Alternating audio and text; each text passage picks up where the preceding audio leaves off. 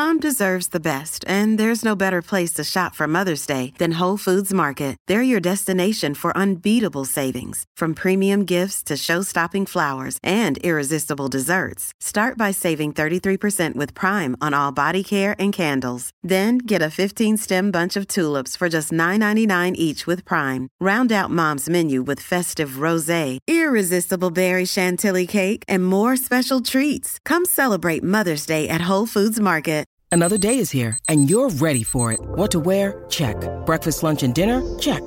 Planning for what's next and how to save for it? That's where Bank of America can help.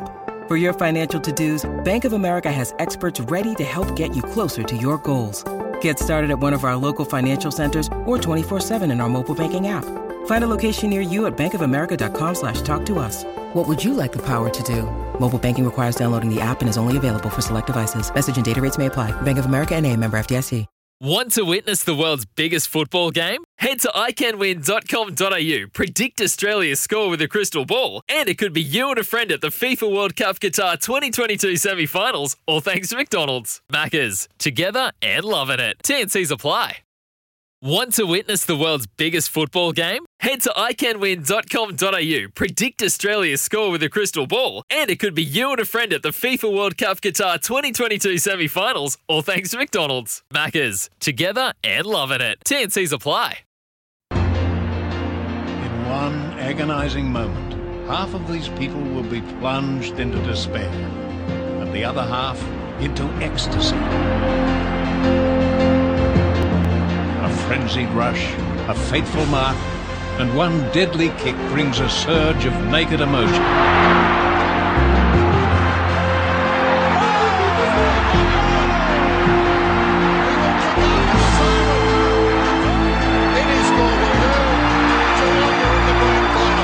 For 100 years, the fans have worshipped such high drama.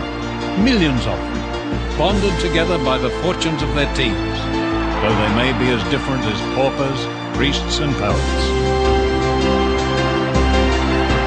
The passion for Australian football, sired last century on the playing fields of Melbourne, has bred a national obsession, making some men heroes, some villains, and some who are both. Oh, it's one of the great spine-tingling intros to a documentary, isn't it? This year marks 25 years since the AFL celebrated its centenary year from when the Victorian Football League was first formed. And as part of the celebrations, the AFL commissioned a documentary titled 100 Years of Australian Football to be produced and released. And you know a documentary, I think, is successful when scenes are mimicked and lines are quoted from fans a quarter of a century later. David Barham was the executive producer of the documentary and is a well-respected figure in the media industry, and I'm pleased to say that he joins us on the line. Thanks for joining us, David, on the anniversary of the anniversary celebration, so to speak. Thanks, Damien. Yeah, seems like a while ago now. I was going to say, can you believe it's been 25 years? No, it's gone quick, that's for sure. It's gone really quick. When you were asked by the AFL that you had the responsibility to produce this documentary, what was your first reaction and who actually asked you? So Ross Oakley was running the league and Gary Fenton was running Channel 7, and they ran a bit of a tender process, I suppose, and there was a few of us said we wanted to do it. But in the end, I was very lucky because Gary and Ross said to me they wanted me to make it. So, I was really thrilled. I was running AFL. I sort of just started running my business, AFL Films, which is now AFL Media. So I'd probably been doing that for 5 years and had got to know them both a bit. And, I had about a year and a half to make it. So I was really thrilled when I got the chance to do it. So you had a year and a half effectively to make it. Did that involve basically getting cameramen out on the ground? Because you've often, if you see the documentary, you had basically cameramen positioned at certain games. I reckon in the year or so prior, like in that intro, it was the 1994 preliminary final. It's a great shot of Gary Ablett taking that famous one-hander 2 seconds before the siren. Yeah, amazing. I was there that day. Well, I'd sort of been filming stuff at the footy for the AFL for a while, so I sort of had enough. Had a lot of material, but I remember being there that day when Gary took that mark because we'd filmed all day and we got nothing, and we were standing in the middle of the ground. And the guy cameraman said to me, "Where do you want to go?" I said, Ablett had not had a kick all day, and we went down to his end and we stood in the forward pocket, and sure enough, he took the mark to kick the goal after the siren against Mickey Martin, which I'll never forget. But Yeah, so we had a lot of material, and then we put one of the things we did is we put a call out to everybody that if they had material to send it in through the Footy Record, and some amazing things turned up after we did that. Well, that's right, because historical footage prior to, I reckon, the mid-1980s is difficult to come by because TV networks used to tape over programs to save money and not retain any footage. Was that a big obstacle you faced? Yeah, and that's why. So I started the AFL Library in about 1991 or 1992, and that was what I figured out was that they were taping over all the games, and I couldn't believe it. So I remember I went to Ross and I said, Ross, we need to start a library, and he said, okay, how much? I think they paid me $30,000 to build the library, and all I did was build a big room and fireproof it, and then we started keeping tapes of games and logging them and stuff like that. And it's funny because I remember going over to Channel 7 when we were doing the 100 Years doco and saying to Channel 7, where's all your World of Sport? Yeah. And someone picked up a 2-hour tape and said, here it is. and the whole of World of Sport was kept on 2 hours of tape. And there must have been hundreds and hundreds and hundreds of hours of World of Sport. Well, that's 28 years worth. I think that show ran for 28 years and it was all condensed in 2 hours. Yeah. Quite amazing, isn't it? Well, that's what they had, 2 hours of it. I remember going, this is amazing. And it was one of the reasons we built the library and built the archive for the AFL, because you just needed to keep everything because you didn't know what was going to be valuable in 30 or 40 years' time. We're speaking with David Barham here on SEN, who produced the famous 100 Years of Australian Football documentary, 25 years ago that was. Is it true also that you had your own collection of footage? Were you someone who liked to archive various bits of footage for posterity? No, but I had been producing the AFL's International Highlight Show, so I had a little bit of stuff. But no, I started collecting, really working on behalf of the AFL in probably early 90s, and that's when I started really looking for everything and finding everything, keeping everything, and it really just built into what is now AFL Media. But that was a really great experience, and I'm glad we did it now because that's where all these memories live, in that library. You know, if you want to say the 1990 Collingwood Premiership, that Tony Shaw lives in that library, that's where it is. That's right. If you could produce the documentary again, would you have done anything differently now that you think back 25 years on? No, not really. No, I don't think so. Things have changed a bit in terms of what you produce and how you produce it and how you deliver it. But no, we had some amazing experiences. There were some great moments in it. Like I'll never forget, there's a few really funny things and amazing things happened, but the John Kennedy tapes were quite amazing. We sent this call out to say if anyone had any material that they thought would be good for this documentary, could they get in contact? And a guy rang me up and said, I did all this filming in the mid-70s with Ron Barassi and Tom Hafey and John Kennedy, and I filmed them all at 3/4 time. And I went, sure. And he said, no, I have. I've got it. It's in my shed down in Brighton. And I said to my guys working with me, Barn, I said, Barn, go down to this guy's house and see if he can come back. This guy says he's got all this material anyway. Barney went down there and there was 40 cans of film in this guy's shed, and they'd been sitting there for 20 years and they were rusted. And anyway, we took them to a film place and we sat there and we started spooling through all these reels of film. And it took a day and a half with a friend of mine, Greg Smith, and we kept going with 39th can. All of a sudden it flickered, and up popped John Kennedy saying, do something. And we were sitting there amazed going, this is amazing. And then I saw John Kennedy over at the AFL, and I said, John, I found this material of you, saying, do something, Mick. And he said, no, it wouldn't be me, David. I said, well, I think it is, John. He goes, no, it wouldn't be me. He said, you know me, I wouldn't do that. And I said, well, you better come over to my office, have a look. So he came over and he sat there, and I put it on, and he sat there for 15 minutes with his head in his hands, and he didn't speak or say anything. I thought, because the tapes go about 30 minutes. And and he just sat there, and eventually he said, yep, that is me. He said, I can't remember doing that. I don't believe I did that, but it was him. So we found that material, which was, really exciting at the time. That sort of stuff turns up, and, John must have forgotten he was doing it. It's also where Kevin Sheedy, where Tommy Hafey said, Kevin Sheedy, you're a back pocket plumber.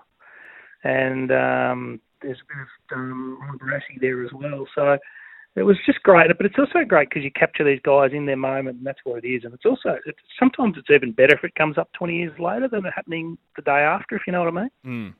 That's right. It does give it probably a little more grace in a way, in the sense that you sit on it for a long period of time, and it's a great revelation. We're speaking with David Barham.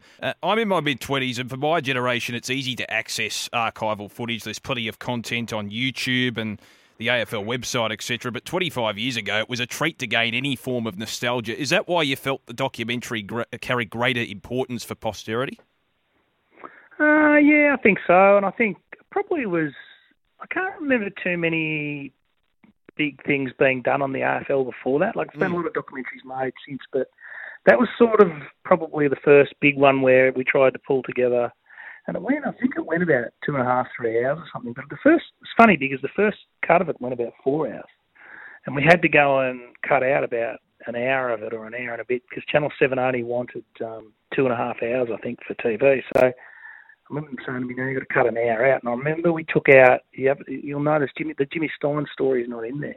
And which is amazing now. And I've often thought about that Jimmy's story is not in there because he sort of didn't make the cut. But that was, we had so much material and so much good material that, it's a shame now it would have gone out on all sorts of different releases, and there would have been a long version and a short version and a digital version and whatever. But at the time, it was just a 2.5 hour version for Channel 7. So we made some cuts and took some stuff out that Jimmy was one of those things that didn't make the cut, which was sort of said how much great stuff was in there, I think. Well, I was going to ask you about that because you worked alongside Neil Kearney, I think, in producing the documentary. Neil Kearney was the writer from memory.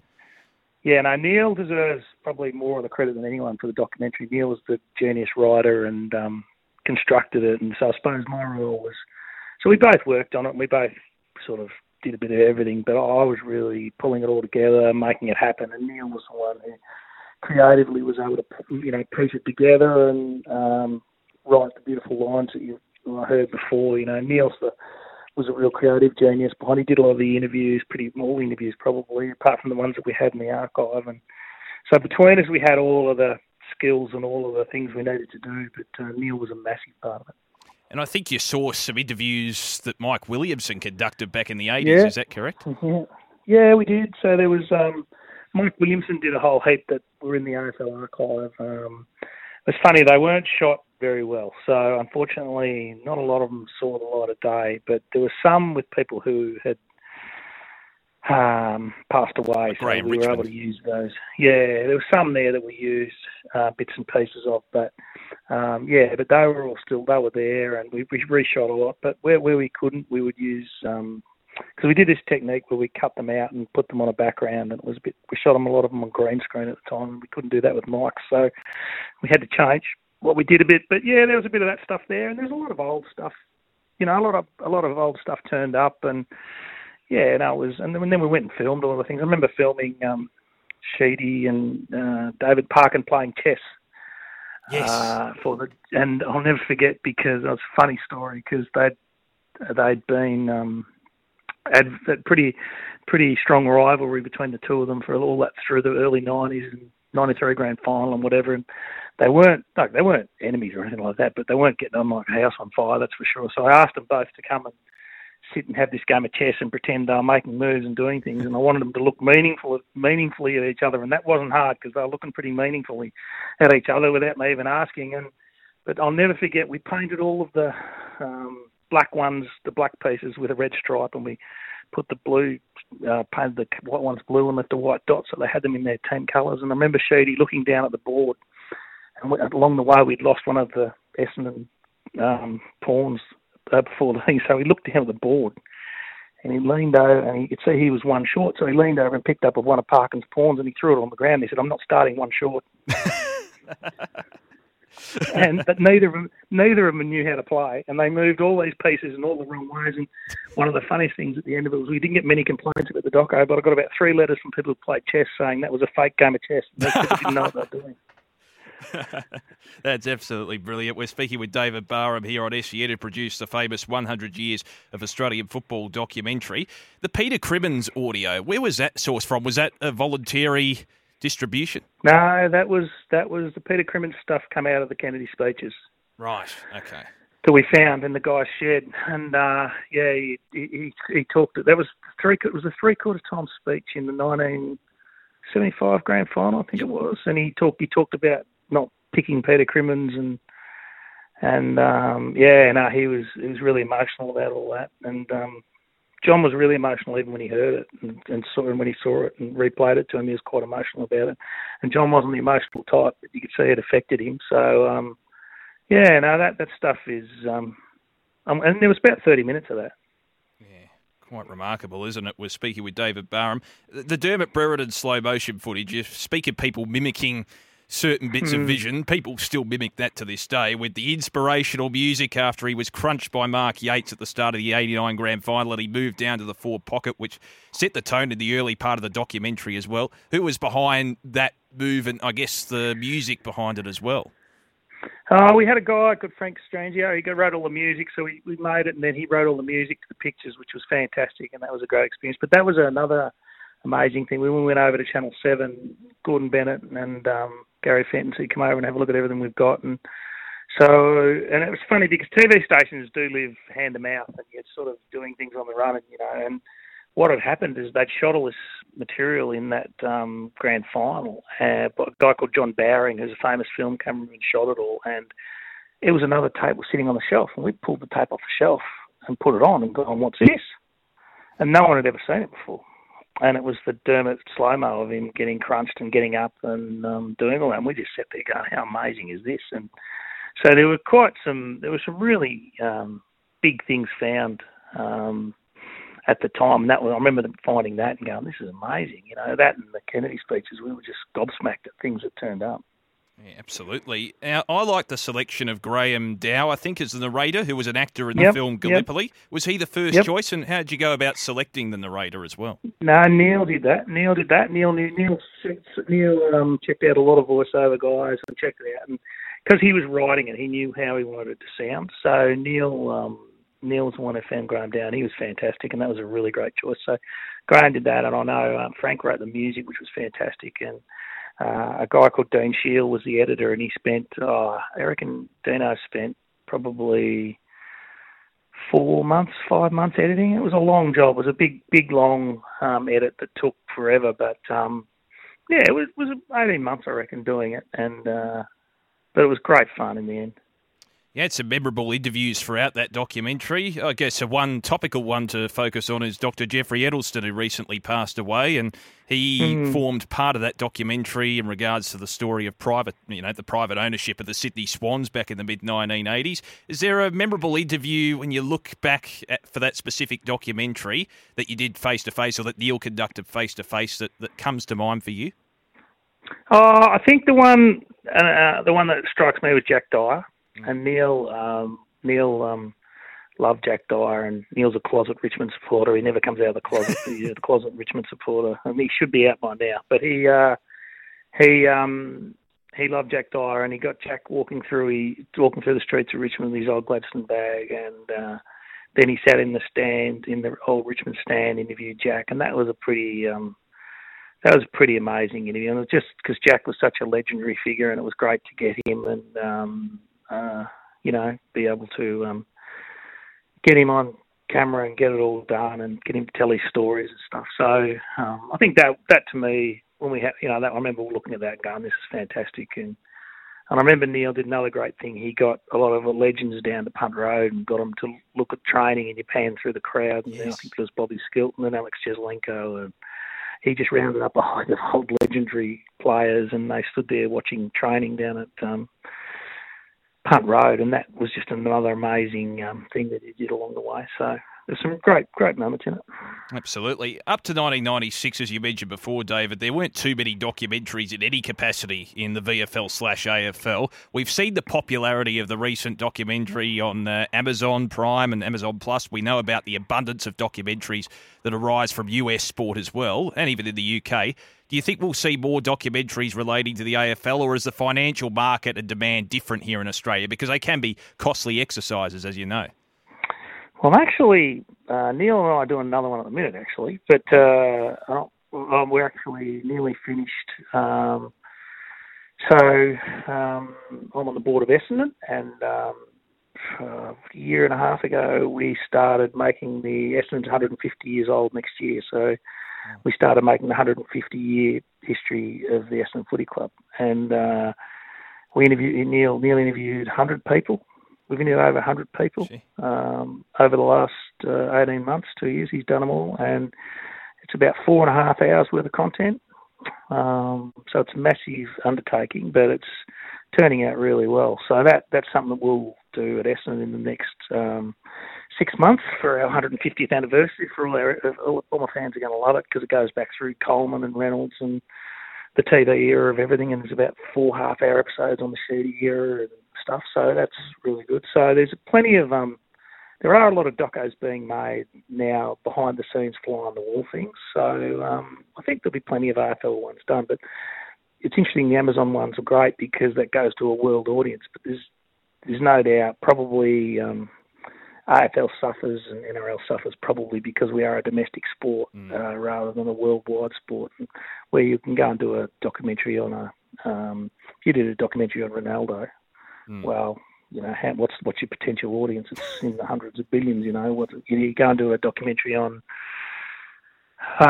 you know, someone in the AFL, you're sort of a bit limited. So it does come down to scale and things like that. But you know, it's still pretty popular in this country, and you know, we all love our footy. So I think there'll be plenty of docos made. Were you always a history buff, David? And did you ever foresee yourself, you know, as a youngster producing and directing documentaries? No, not really. But what happened to me really was I started producing the AFL's International Highlight Show, and I love my footy, and I've always sort of been involved in Essendon, probably on and off all my life from mid-80s all the way through with Sheeds and everything. But what I realised very early was that we didn't have any, we weren't collecting and keeping our history, and it's really important. It's really, really important because even like what we're doing now at Essendon, you want people in 100 years to be able to listen to Kevin Sheedy, listen to James Hird, listen to Neil Danaher and understand who they are and what they did. And that is really important. And that's why the 100 Years of Footy documentary is so important because, you know, even in 100 years' time, through those John Kennedy speeches, you'll be able to get a feel for John Kennedy. It won't just be a legendary name. You know, we all think now. So one of the interesting things was when we started making the 100 years, everybody said, "Oh, John Coleman could jump straight up. He could jump straight up." I don't know how many people told us, but there's no vision of John Coleman standing there and jumping straight up. So I remember thinking at the time, you know, I kept everything of Gary Ablett Senior in that AFL library. Every time he played, everything's there. Everything you wanted to see of Gary Ablett Senior is in that library. So when they make 200 years of Australian football, you will be able to see all these great players and characters in full flight. Whereas when we made the 100 years of football, we really only went back to the 80s, 70s maybe, without any sort of great detail. So that's what's really sparked my enthusiasm for it and my interest in it, is that I realised how worthwhile it was when I started. And so I've always been... everywhere I've gone, I've really been, I've a great desire to protect the history, because if you don't know where you've come from, it's hard to get anywhere else. And I think sporting organisations have got an obligation to do that. And, so that's what sparked me. Absolutely, and posterity is very, very important. Appreciate your time, obviously, David, tonight. Just a few more before I let you go. You speak about significant moments in the history of the game. This year actually marks 20 years, another anniversary since another significant moment in the history of the game, and that's on the air with the changeover of the rights. That was announced in 2001 ahead of 2002, and TV rights has been in the discussion again with the A-League in recent weeks. There were subtle changes in regards to the alteration from Channel 7, which held the rights for 45 years, and you were a key figure in that, because weren't you the executive producer for Channel 7 in its last year, and then you moved over to Channel 10 in its first year as the executive producer? No, I was, So I was executive producer of Talking Footy, and I was executive producer of Friday Night Footy in 2000, and then I did the grand final in 2000 for Channel 7, and then at the end of the 2001 season, Channel 10 took it over, so... I moved over as an executive producer for 10's Footy in 2002. I think we started, but it was big at the time, because to move I think Channel 7 had done it for 39 years. I think it was. So it was a very big decision by the AFL, and then there was a lot of responsibility on Channel 10 because we had all the final series and the first 5 grand finals. So I remember it being pressure-packed. I remember that. Yeah, and the subtle changes that I mentioned, even having modern music to come out of the commercial breaks, that hadn't been really done before because effectively Channel 7 used to have their theme and that would be the only music you would hear in and out of breaks. Was that your brainchild as well, just to change up the coverage a little bit? Yeah, look, everyone who comes in has their own set of ideas. So I had all my ideas on things that I thought we should do, and probably the one I copped a lot for and was good and bad was the 5-minute warning. I remember I changed the clock to count up, not count down, and I preferred footy where you didn't know when the siren was going to go, so I changed that. And everyone from Robert Walls was bagging me about that on my own team. So 50% of people loved it and 50% hated it, I think. But yeah, everyone who comes in brings their own ideas, and that's a good thing. And also, what happened then, which was great for footy, was Channel 10 had Saturday afternoon, Saturday night, and all the finals and grand finals, and Channel 9 had Friday nights and Sunday afternoon. So I remember Cos Cardone was working at Channel 9, and we were competing all the time, like in a really friendly rivalry. It wasn't nasty or anything like that, but he'd try something, I'd try something, he'd try something, I'd try something. So the game, I think, progressed a lot in those 5 years. And then the next 5 years, it was 10 versus 7. And again, we competed really hard with them in terms of commentators and the way we did things. And the game actually progresses a lot when you get change. So, behind ground, there wasn't a lot of behind goal cameras till late 2000s or late 90s. People wouldn't remember now, but game was pretty much shot from the side. Yeah. It was only in the late 90s and early 2000s when we said shoot the game up and down the ground, which is now such part of the game. So, yeah, and cameras in goalposts, things like that happened because there was change of broadcaster. Just last 2 questions before I let you go. Just ahead to the future, do you think we've currently reached a tipping point for the amount TV networks will pay for the rights to televised sport? It's hard to know because it changes all the time, but I think there'll still always be really good money, but I think it'll be shown in different places. So the anti-siphoning laws in Australia give the free-to-airs a really good chance of keeping major sport, but I think that'll be reviewed even more stringently in the next few years. And you got all these different streaming people coming in now wanting to do things. It's like the 10 deal with the soccer. A lot of that's is on Paramount Plus. So you're probably still going to have good money for sporting rights, but what's going to be incumbent upon sporting bodies is to make sure that most people can see it, and that's going to be that's the major. There's a couple of major things you've got to do. I think as a sporting body, you've got to make sure you are getting your product to as many people as possible. It's not just about money. So you have to make sure that you're giving everybody the best possible chance to see your product in the best possible way. So, but it is changing. Smart TVs. We're all sitting at home now, and looking at apps. And I watch all my NFL on an app. There's lots of different ways to see things now. So I think it'll always be popular because it's still the best live drama sport is by a long way.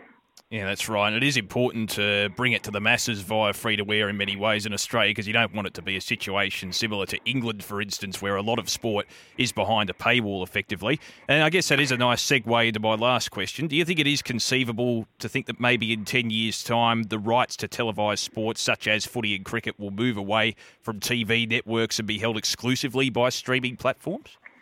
Oh, absolutely. Yeah, absolutely. But there will always be... There'll still... I think... You'll always still have...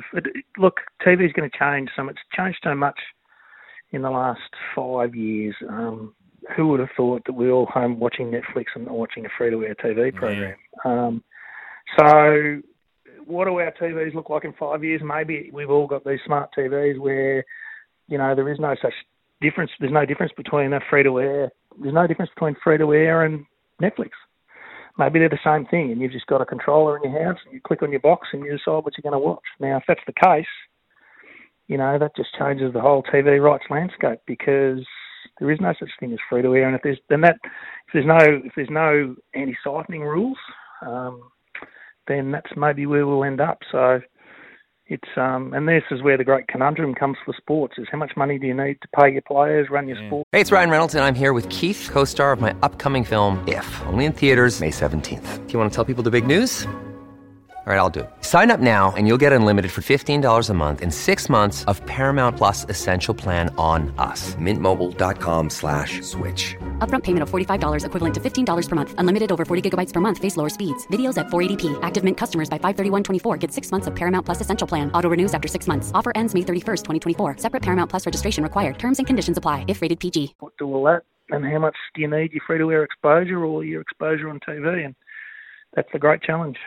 Particularly for Australian sports, because as you said before, they don't have the same reach as the globalised sports such as the NBA or the EPL. Hey, David, really appreciate your time. Thanks for going down memory lane in terms of revisiting the 100 Years of Australian Football documentary. It was one of my favourites as a child, and it is for many, many people of my generation as well, as a great historical viewpoint in regards to the game's history. All the best for the future, and thanks again for your time.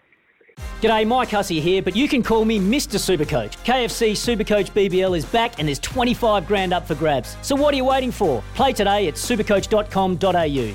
T's and C's apply. New South Wales authorisation number TP/01005. No worries. Sometimes needing new tyres can catch us by surprise. That's why Tyre Power gives you the power of Zip Pay and Zip Money. You can get what you need now, get back on the road safely and pay for it later. Terms and conditions apply. So visit tyrepower.com.au or call 13 21 91.